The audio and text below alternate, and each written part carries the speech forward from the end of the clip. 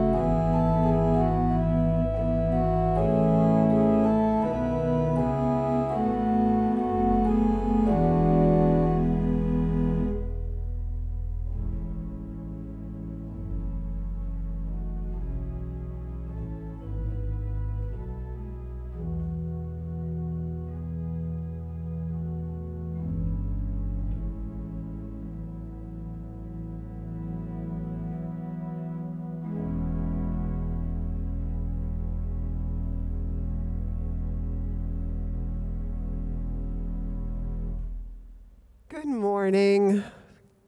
With winter's chill settling in even here in San Francisco, I hope that all of you are cuddled up in an oversized bathrobe that makes you look like an enormous stuffed animal, or in your most luxurious sweater with a cup of hot coffee or tea or maybe hot chocolate or cider in your hands, gathered as we gather to be together. It's wonderful to have you all here. It's especially wonderful to have anyone who might be joining us for the first time or one of the first times. Welcome to the First Unitarian Universalist Society of San Francisco and our Sunday morning time together of worship and reflection.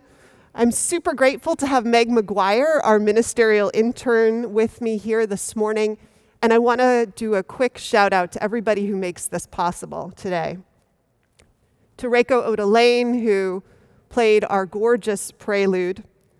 To our singers, Leandra Ram, Brielle Marina Nielsen, Asher Davidson, Ben Rudiak Gould, and to Louis Maurer, our pianist for today. But also we have an enormous tech crew these days, so let's shout out to them. To Jonathan Silk, who is our backbone here, our director of communications, who will not only be running the sound, but later playing drums. To Eric Shackelford and Shuli Ong on camera this morning. To Joe Chapeau, who's monitoring our chat. In case you have any questions, just type them in, and he's there to help you. Thomas Brown, our sexton. And later, if you join for coffee hour, to Les Brown, who will be helping to welcome you to that gathering on Zoom. So welcome. This service today that we're doing is in honor of the body, a second in a series that started with my first sermon last month on the subject. So I thought I would open with a poem by Nayera Waheed, who is known by some as the most famous poet on Instagram. Very little is known about her, but her poetry and what she shares with us on social media, and she wrote this poem 3, and I want to share it with you to open this morning. She writes, "And I said to my body softly, I want to be your friend. It took a long breath and replied, I've been waiting my whole life for this."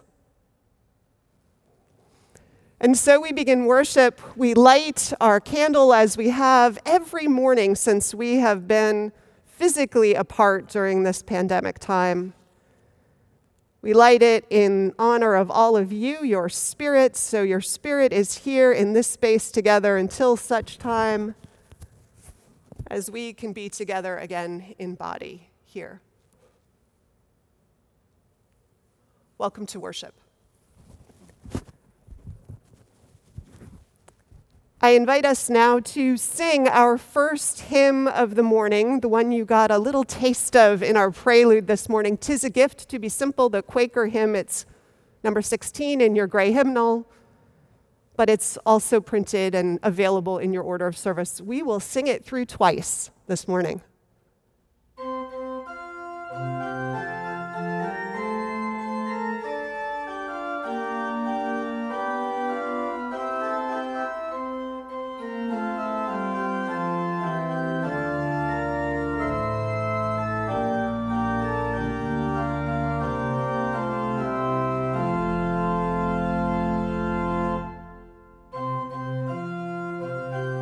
"'Tis a gift to be free, 'tis a gift to come down where we ought to be. And when we find ourselves in the place just right, 'twill be in the valley of love and delight. When true simplicity is gained, to bow and to bend we shan't be ashamed. To turn will be our delight, till by turning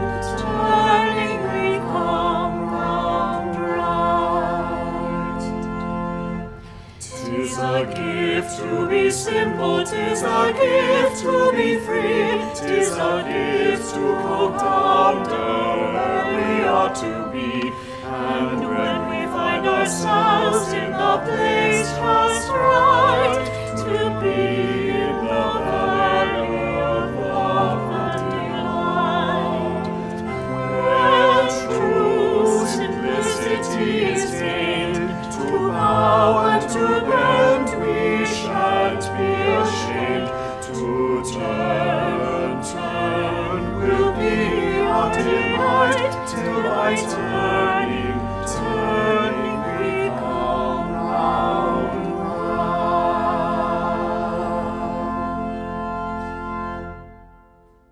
And now, if you will join me saying the words of our chalice lighting that are printed in your order of service. We light our chalice for the light of truth, the warmth of love, and the fire of commitment. We light this symbol of our faith as we gather together. If this is your first time watching, we are so glad that you're here. As Vanessa mentioned, you can follow along in your order of service, which is available in the description of this video and is emailed to everyone who receives our newsletter. If you don't yet get our newsletter and you would like to, consider signing up through the link in the order of service or in the video description. Today, after worship, you are invited to join in our virtual coffee hour. At coffee hour, visitors and members are invited into breakout rooms where you can connect more deeply with a few others from this community. Again, you'll find the link in the description of this video and in your order of service, and Joe Chapeau on our chat will be putting it into the chat toward the end of the service. And mark your calendars for a special Zoom coffee hour next Sunday, December 13th.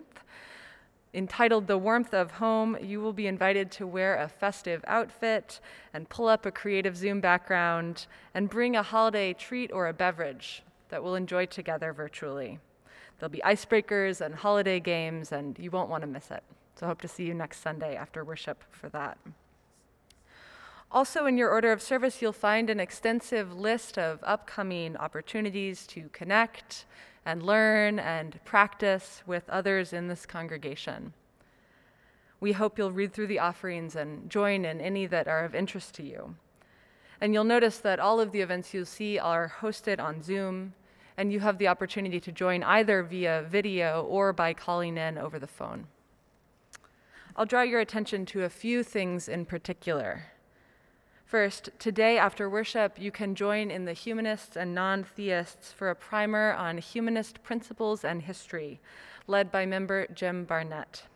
The Zoom presentation begins at 1 p.m., so you can go to coffee hour and still make it to the humanist presentation today. All UUSF members and friends are invited to take part in the fabulous Aloha auction taking place in the new year. This year, of course, this major fundraiser for our community will be entirely virtual. And for now, the auction team is looking for donations to the auction that could be experiences or services or collector's items. So we hope you'll start brainstorming about possible contributions. Some possibilities include weekend getaways or Zoom cooking classes or scavenger hunts. And of course, this is a great year to get creative about things that might be delivered, dinner prep, or cooking projects or crafts that you could drop off at someone's house. You'll find more ideas and information in the order of service, and we thank you in advance for your contributions to this community. This year, just as every year, we delight in filling our sanctuary with an abundance of red poinsettias. Members and friends are invited to make a donation and dedicate one of the poinsettias in memory or honor of a loved one. The deadline for these dedications is Wednesday, December 16th, and you'll find more information about how to do that in your order of service.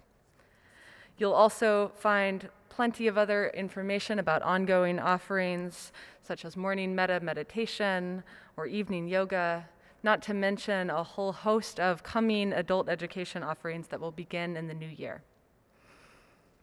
Now, I invite you to close your order of service and join me as we deepen together into this morning's worship, singing our meditation on breathing. You can find the words listed in your order of service, or just listen to our song leaders a few times and then join in as you feel ready. We'll sing it through a few times. When I breathe in, I'll breathe in peace. When I breathe out, I'll breathe out love. When I breathe in, I'll breathe in peace. When I breathe out, I'll breathe out love. When I breathe in, I'll breathe in peace. When I breathe out, I'll breathe out love. When I breathe in, I'll breathe in peace. When I breathe out, I'll breathe out love. When I breathe in, I'll breathe in peace. When I breathe out, I'll breathe out love. When I breathe in, I'll breathe in peace. When I breathe out, I'll breathe out love. I invite us now to turn to our order of service to the covenant and doxology and say together the promises that we make in this community and then sing them out together. Please join me in saying the covenant. Love is the spirit of this church, and service is its prayer. This is our great covenant to dwell together in peace, to seek the truth in freedom, and to help one another.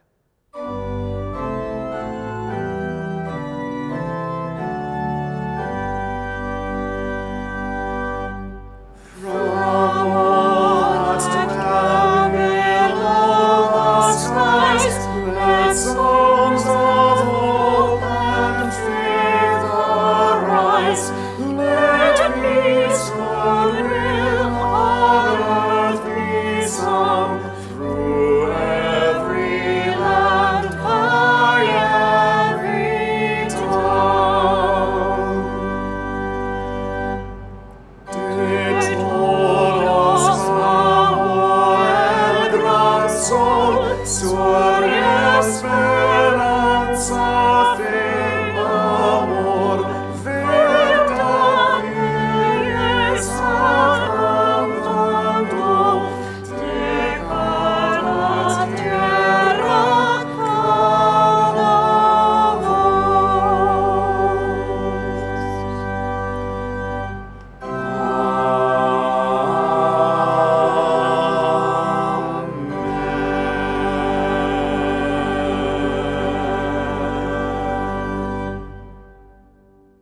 Recognizing there is human suffering all over this world in the course of natural and human catastrophes.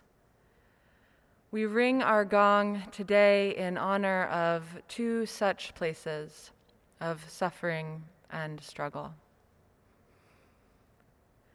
We ring our gong first, as we have since July of 2019, for those lives held and those lives lost in federal custody in our detention camps.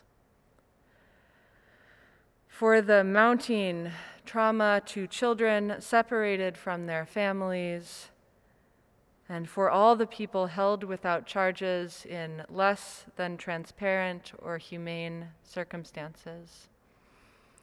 In this repeat of some of the most shameful chapters in our nation and our world's history of xenophobia, racism, and greed.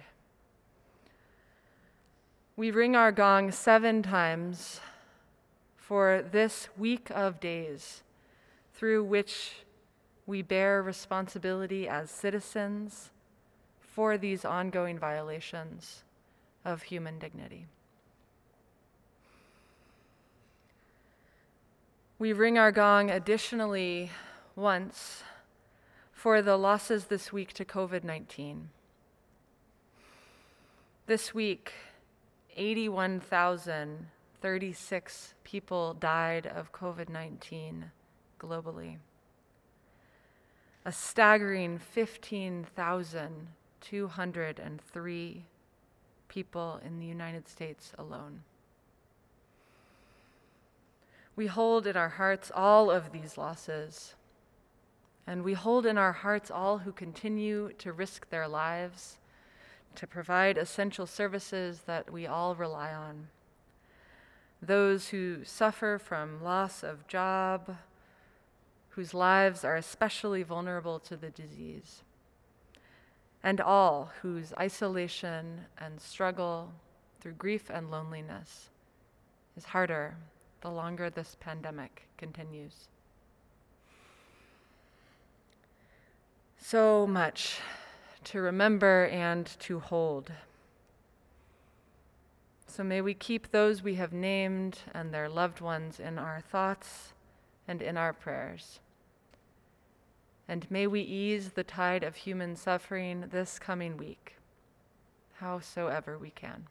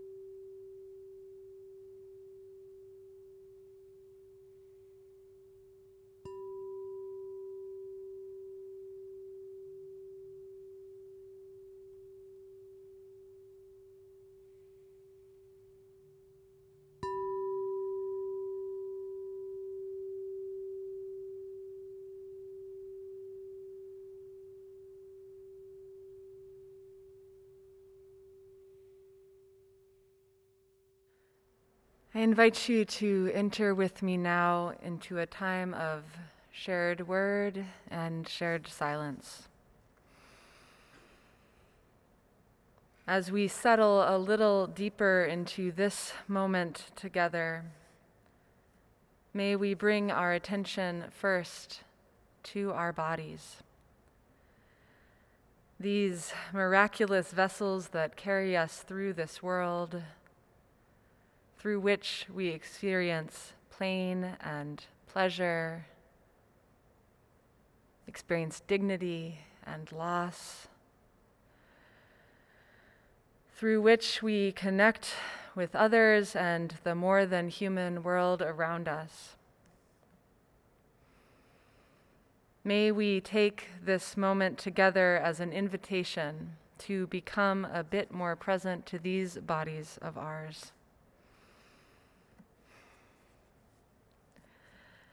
You might want to place the soles of your feet flat on the ground, where you can feel the consistent push and pull, the omnipresent force of gravity grounding your body to the floor, to the earth. You might take a moment to appreciate the chair or couch the floor literally supporting you, holding up your weight. At the same time, you might notice your incredible length, your capacity to lengthen your spine, to stretch upward at the same time. You might also notice your edges, the outline of your skin, the soft pressure of the air around you, the perhaps not so obvious places where you begin and end. You might notice the places of comfort and ease, and probably too the places of pain and tension and tightness. Just noticing these bodies exactly as they are, with welcome and curiosity. Taking in that full spectrum of experience accessible to each of us in each moment, may we enter together into a time of sacred silence. And may that silence take you or hold you in whatever way you most need right now.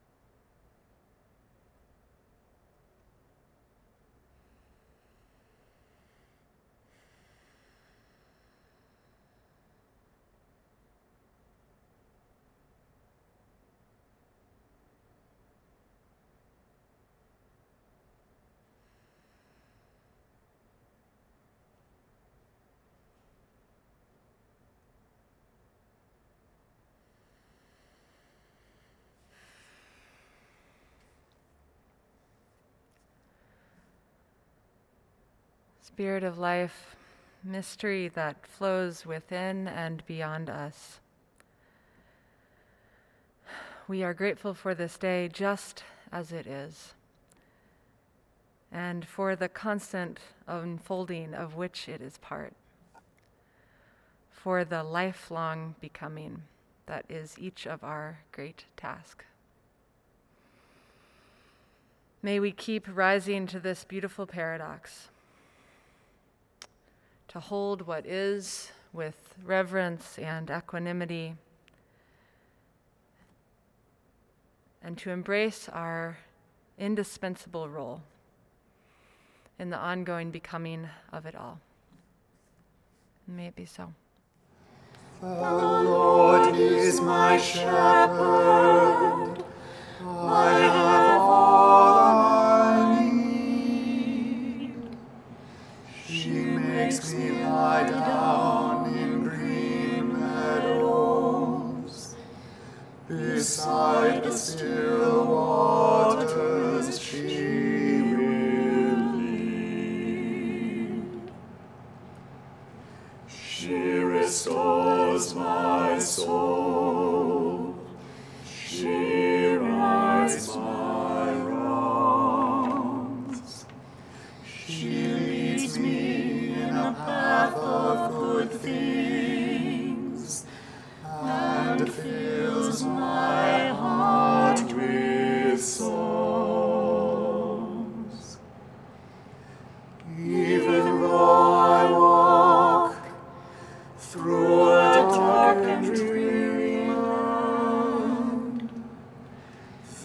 There is nothing that can shake me.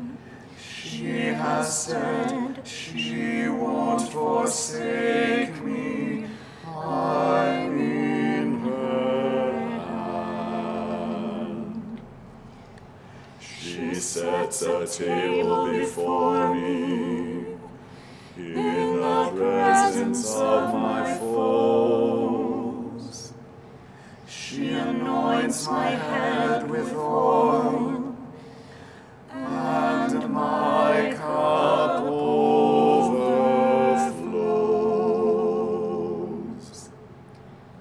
Surely,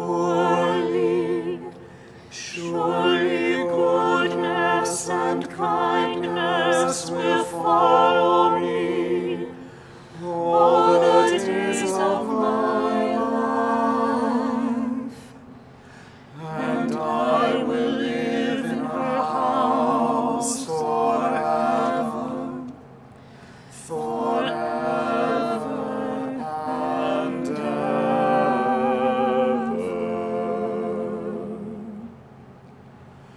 Glory be to our Mother and Daughter and to the Holy of Holies,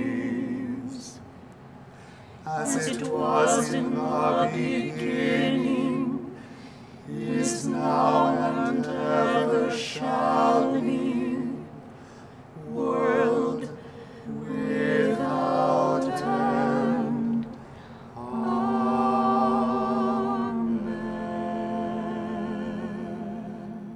Well, on a Sunday when we are talking about and being with more deeply our bodies, it seemed like a perfect day to join together in a body prayer. If you have a body practice that is one that you would like to engage in at this moment, that is one that is part of your spiritual set of practices, please feel free to do that right now.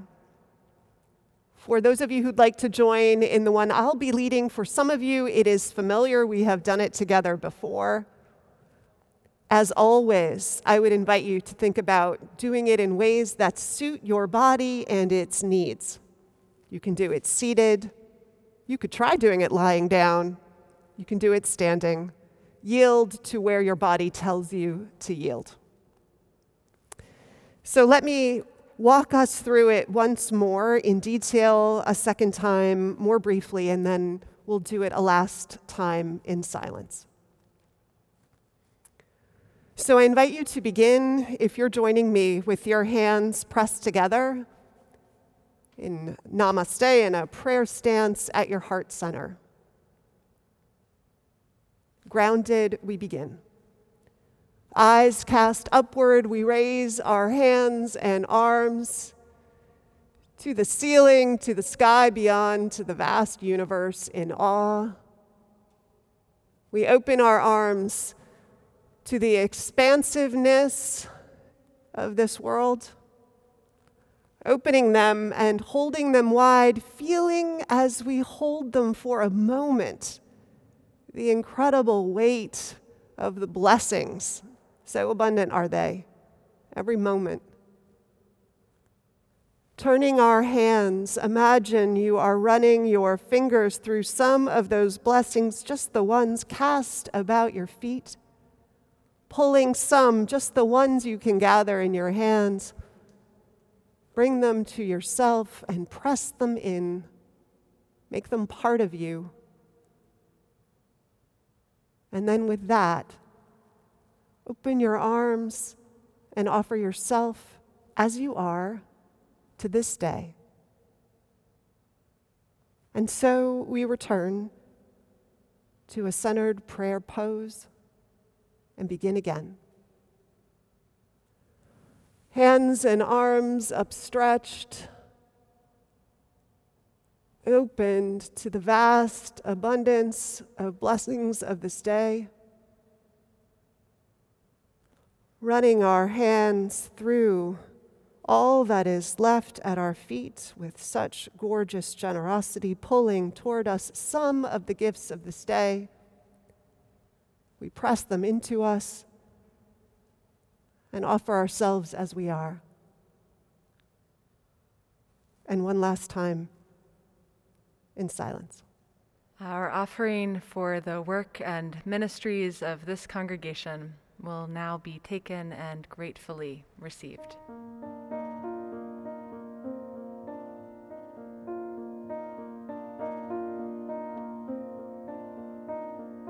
For the beauty of the earth, for the glory of the skies,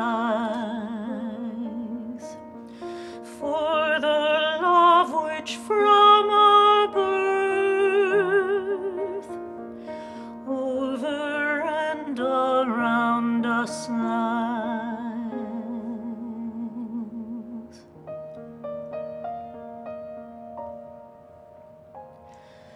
Lord of all, to thee we raise this our hymn of grateful praise. For the wonder of each hour, of the day and of the night,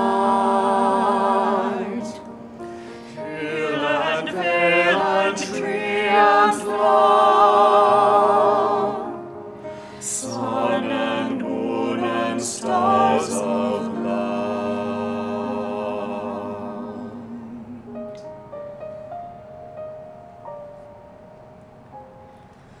Lord of all, to thee we raise this our hymn of grateful praise.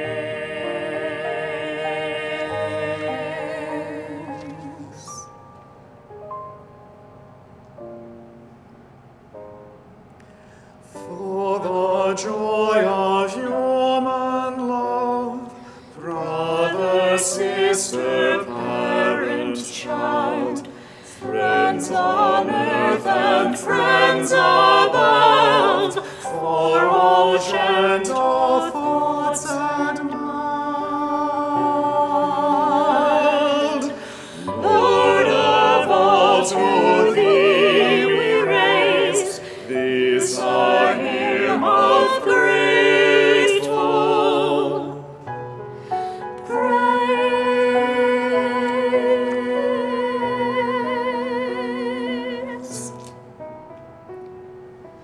For thyself best gift divine, to our race so freely given.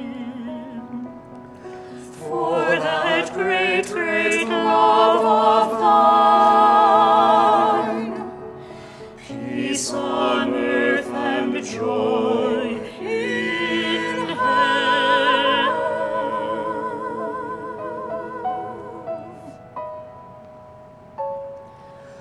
Lord of all, to thee we raise this our hymn of grateful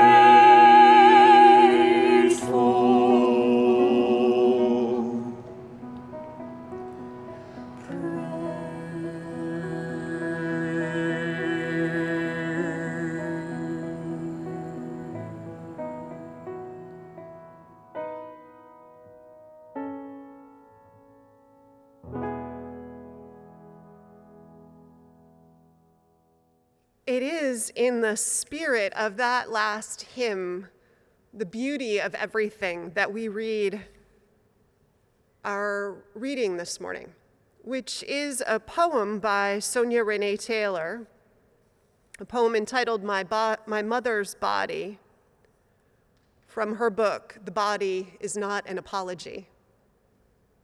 She writes, the bread of her waist, a loaf I would knead with my 8-year-old palms, sweaty from play. My brother and I marveled at the ridges and grooves, how they would summit at her navel, how her belly looked like a walnut, how we were once seeds that resided inside. We giggled, my brother and I, when she would recline on the couch, lift her shirt, let her belly spread like cake batter in a pan. It was such a treat as licking the sweet from the electric mixers on birthdays. The undulating of my mother's belly was not a shame she hid from her children.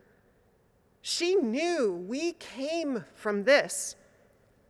Her belly was a gift we kept passing between us. It was both hers, of her body, and ours for having made it new, different. Her belly was an altar of flesh, built in remembrance of us, by us. What remains of my mother's belly resides in a container of ashes I keep in a closet. Every once and again, I open the box, sift through the fine crystal with palms that were once 8. Feel the grooves and ridges that do not summit now, but rill through fingers. Granules so much more like salt than sweet today. And yet, still I marvel at her once body. Even in this form, I say, I came from this.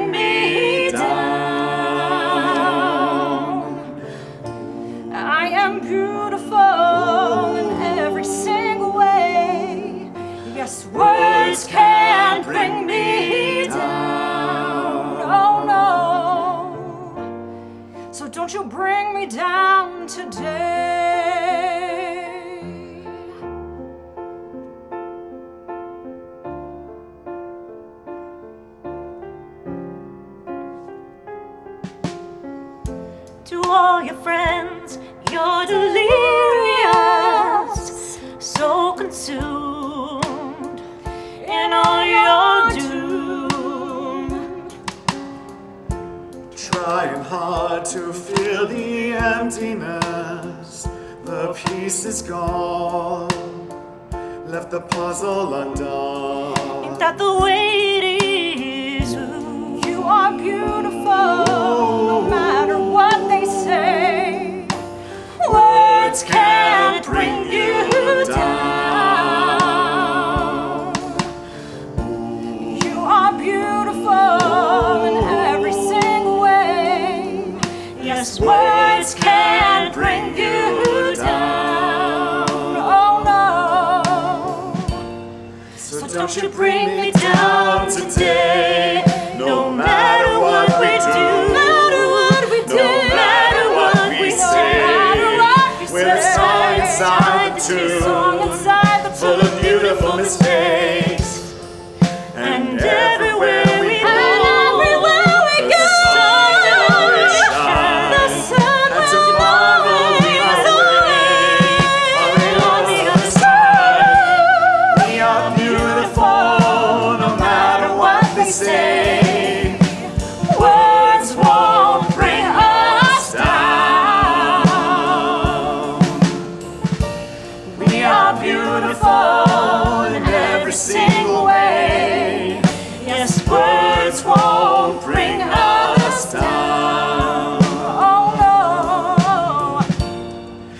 Don't you bring me down today.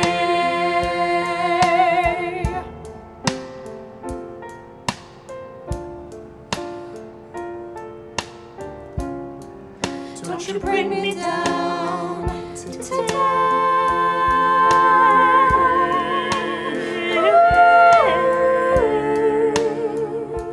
Yeah. Don't you bring me down today.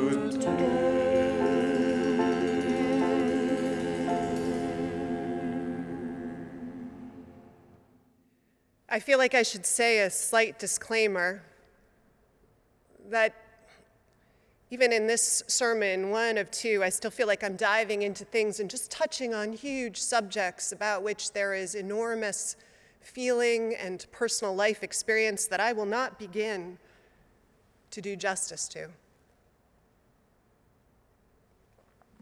But I think you all know we are in a conversation, long and with many iterations, each of them a brushstroke on something we are trying to create and understand together, all of it, this life, how we live it better and make meaning. So with that, let's begin. I don't know if it's true for everyone or just my family, drawn to Los Angeles because my dad was a young actor and my mother, a free-thinking woman who loved adventure and loved him. Two young people who came of age in the 60s met and married and had a baby, me, almost immediately. Was it all that influenced a childhood? My childhood, a babyhood that was one when everyone, it seemed, was keen that we all grow up being taught to love our bodies, to feel at home in them and not ashamed. So I remember taking baths with my mom, walking in on people who were changing their clothes and having no big ruckus made of it, having early questions answered in matter-of-fact ways with no strange energy entering the room. You know the kind that makes a kid aware that they've hit some electrified ground of cultural fraughtness, if that's a word. I don't think I had any sense of self-consciousness of my body until I was maybe 5. I called my dad, and he thinks that's about when it happened. He regretted the moment. He used to tell it with a little bit of lament when he would retell it as a child, this story of when his baby was tossed out of Eden, to some degree unceremoniously, one summer day at a public pool. Pop was always keen that I be comfortable in the water. I seem to remember that his dad before him had been the same way about his children because Grandpa had once seen a child drown because the child didn't know how to swim, and ever after Woody resolved to teach his kids as early as he could take them in the water with him and keep doing so until he could toss them in at the deep end and have them rise up like porpoises.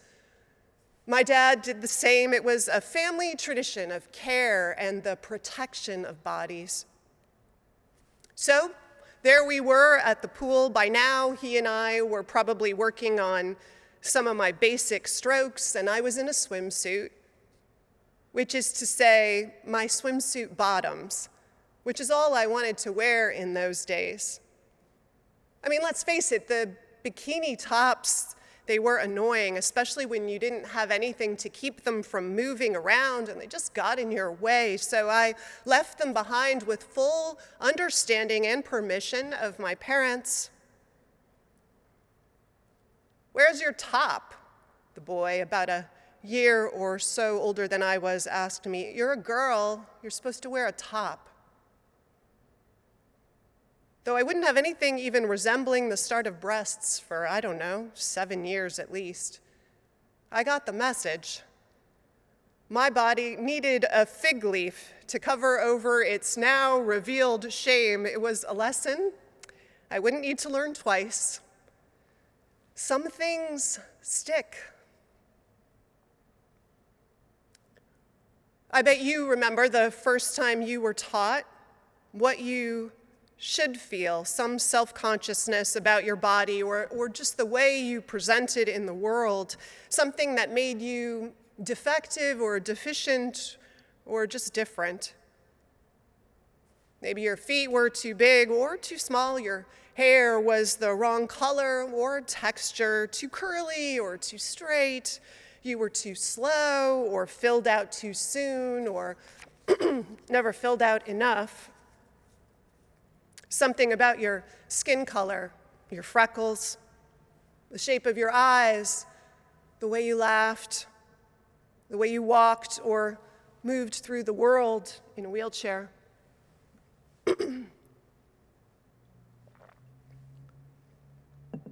Maybe you were born with a cleft palate or a lisp. Somehow, though, you learned that somehow that thing mattered. We all learned a slowly, painstakingly delineated spectrum of beauty and acceptability. We were carefully taught a norm that was seemingly written in the skies and where we deviated from it and how to feel about that. Then the messages were reinforced everywhere in the playground, in the villains and the losers and the heroes and the stars in our books and TV and movies, reinforced in our homes, at the city pool. We learned about what Sonia Renee Taylor calls the ladder. Sonia Renee Taylor is a poet first by vocation, a performance poet, but now she might be called more of a movement leader, an activist, quote, committed to radical self-love and body empowerment. A person who sees that work, quote, as a tool for social justice and global transformation. Yes. Self-love and body empowerment as a tool for social justice and global transformation. I know. A key to Taylor's vision is naming this created illusion that she calls the ladder. The one we've all been taught to see and then to hold up. This particular ladder is all about bodies. It's an arbitrary ranking, but one that gets tied to our worthiness, to the sense of what respect, care, esteem, access to jobs, resources, love we are each deserving of, all based on where we land on this ladder, tied to race and ableism, to ageism and lookism and a whole bunch of other isms. The ladder that we buy into pays myriad dividends, none of them good. As a parent of a 16-year-old daughter steeped in a world of teenagers, again, I am aware more so than ever of the messages that we all get and give about our bodies and our lovability. To be a parent is to see the world again, but with fresh eyes. And there is so much now that I see in the world that I couldn't quite see when I was going through it initially that challenges any healthy, growing sense of self. I worry about the results of all that. I remember years ago, I bought a copy of Cosmopolitan magazine for a flight I was taking. I started the flight happy. I ended the flight feeling depressed and insecure. And I had the good sense to wonder why. I never bought another copy of that magazine. I realized that day what it meant for an industry to profit from and play upon making me feel inadequate. I was 19. Nowadays, with the rise in anxiety and depression among teens, the literally requisite annual school program on disordered eating, a world where self-cutting and all kinds of behaviors that might be the direct effect of body dysphoria are all part of the reality of growing up. We have to look around and ask with more emphatic energy than maybe ever before, what the hell are we doing? And why do we keep doing it to one another? Sonia Renee Taylor tells the story of when she woke up to it all, and in a new way, to what was wrong. She was at a poetry slam competition when one night at the hotel, a member of her team, a woman with cerebral palsy, admitted that she might be pregnant. The woman, Natasha, shared that this was almost assuredly from a man who was a casual sex partner. Taylor, who had actually worked as a sexual health and public service provider, gently asked more about the woman's circumstances. Taylor admits to asking questions that other people don't normally ask or wouldn't, because she feels more comfortable doing so, and so she inquired why Natasha hadn't chosen to use a condom. She remembers her friend's answer, the answer about how difficult things already were with her disability and her body, and not feeling like it was okay to make a fuss about contraception. Taylor responded in words that seemed to spill out of her in this rush of recognition and empathy. Natasha, she said, your body is not an apology. It's not something you give to someone and say, sorry for the disability. Natasha began to weep, and Sonia Renee Taylor realized that the truth that she had just uttered was her own truth too. And so said to herself, Sonia, your body is not an apology. Your body is not an apology would be the name she would give to her book about this realization, to the movement she has started, to her digital media company that hopes to empower people around their bodies and in so doing to transform the world. Our body is not an apology. And yet, Taylor says, for so many of us, sorry has become the way we translate the word body.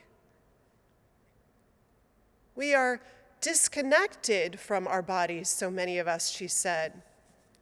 So many of us treating them like machines to be used and controlled with just enough gas and basic attention to keep them running until they break down, and then we curse them. We try to mold them or cover up the shame, or think that if we could just get them further up that ladder, we might finally be at peace with them. But here's the real tragedy. Nobody wins at this game. Those at the bottom are shamed and diminished by the ladder and harmed, and so are those at the top. I think of a woman I know who counts every calorie, so proud she is of being rail thin, like a badge of honor that she clings to of this body that she has conquered like a foe. And of all the bodies that finally show their limits, as all our bodies increasingly have to, that are then made spectators increasingly in a world that refuses to bend to the limits of bodies. No one wins at the ladder. It's a rigged game that keeps us scrambling, and it's spiritually bankrupt, too. The Dalai Lama famously talks of the dangers of what he calls the comparing mind. He talks of how wherever and however it shows up, this way of being in the world, it's only ever a source of despair, and so we have to let it go whenever it shows up. The latter, well, that's a comparing mind in action, a created hierarchy that has us all agree to stack and judge others based on arbitrary standards of who is more lovable, whose bodies are more acceptable and less acceptable and lovable. The ones we need to protect and the ones that, they're diminishable, they're expendable. And the truth is that the latter, well, it's killing us, right? As Ta-Nehisi Coates writes in his letter to his son, in his book, Between the World and Me, he writes, all our phrasing, race relations, racial chasm, racial justice, racial profiling, white privilege, even white supremacy, it all serves to obscure that racism is a visceral experience that lands with great violence on the body. It lands with great violence on anorexic girls and transgender kids, 25% of whom will try to commit suicide at least once in their lives. This is where that piece of Taylor's mission that starts as about body empowerment and radical love ends with freedom and global transformation. To liberate ourselves and one another from all of this, it's to speak for life and love in the largest sense. How do we do that liberation?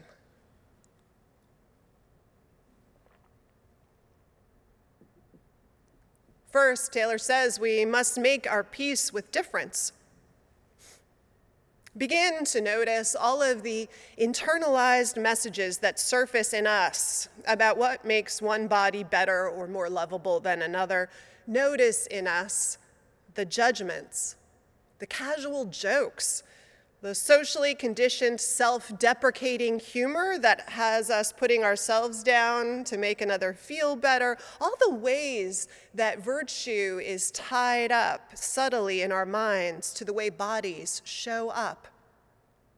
Ask ourselves, Taylor says, why do I need people to be the way I believe they should be?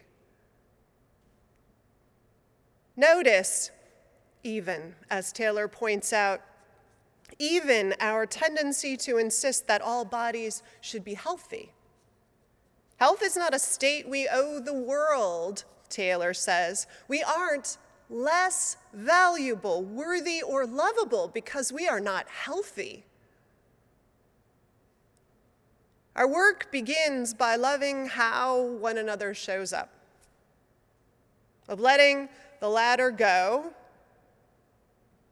And if we turn away from it together, letting it disappear as the illusion and the construct that it is. And all of this involves some unlearning of a lot of old lessons planted long ago.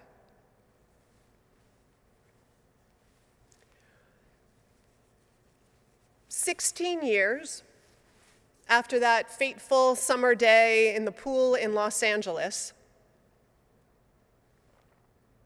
15 years later was the summer I graduated from college. And I arrived for a 5-week stint in Finland. Randomly, through a friend, I had found out about a job in basically a campground or a resort that was there, and I applied and got it. In Finland, one tradition is that I think it's on Wednesday nights and Saturday afternoons, might be Sunday afternoons, everyone goes to the sauna. And it's a huge social thing to do, a gathering. So the women that I worked with at the campground, we booked an hour at one of the facility's saunas to do that together. I arrived late from my shift, and I entered with my bathing suit on. I didn't know that the other part of the tradition was to go nude, so I walked in and everybody was naked.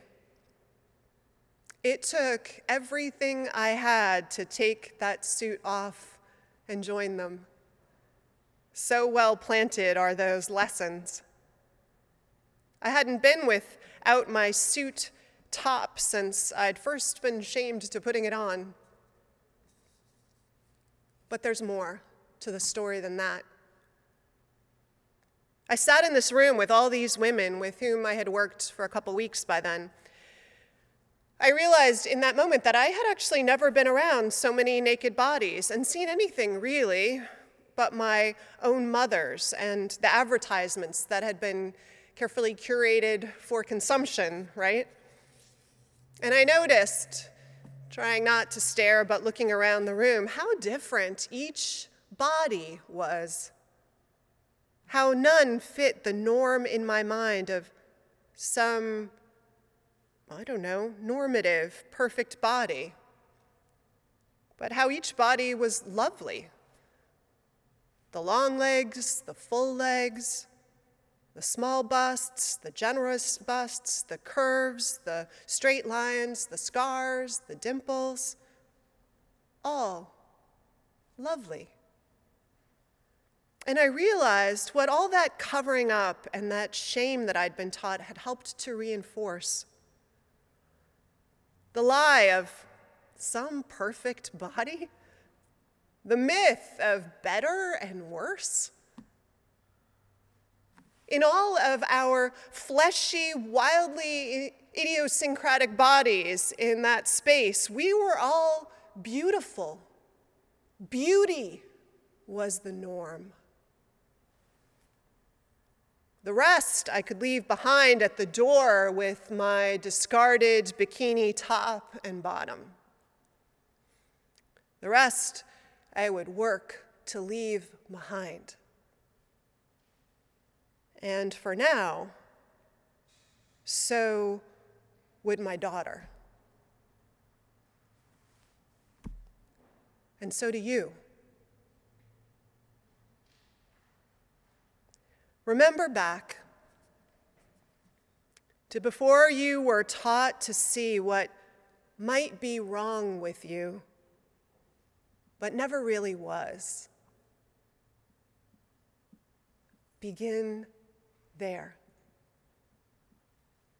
And let the liberation, the revolution of love and transformation for us all, please begin. Amen.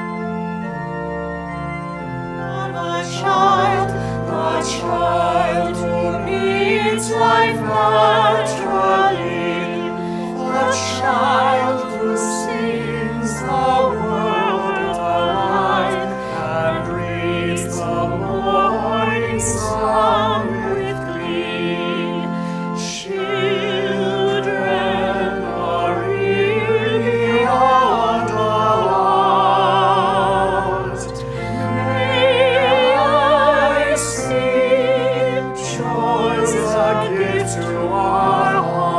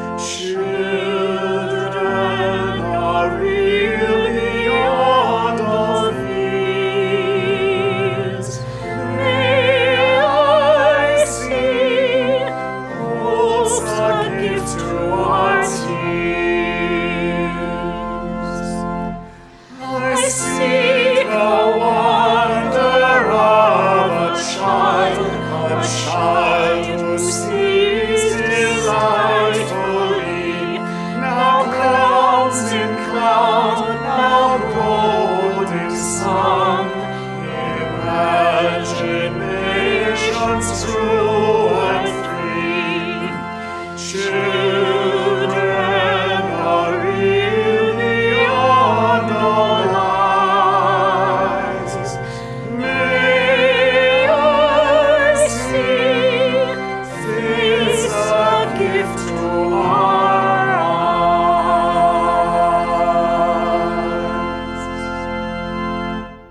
And now, in our comings and our goings, may the light of love shine upon us, out from within us. Be gracious unto us and grant us peace. For this is the day we are given. Let us rejoice and be glad in it. Amen.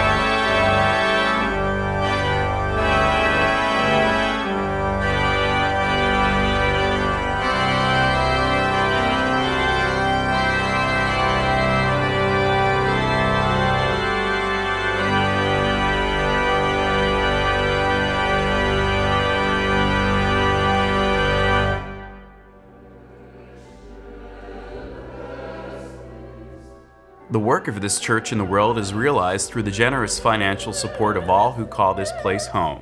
Along with the gifts in time and talent, ours is a shared ministry. You have a role to play here. Church membership is open to all. For more information, go to uusf.org.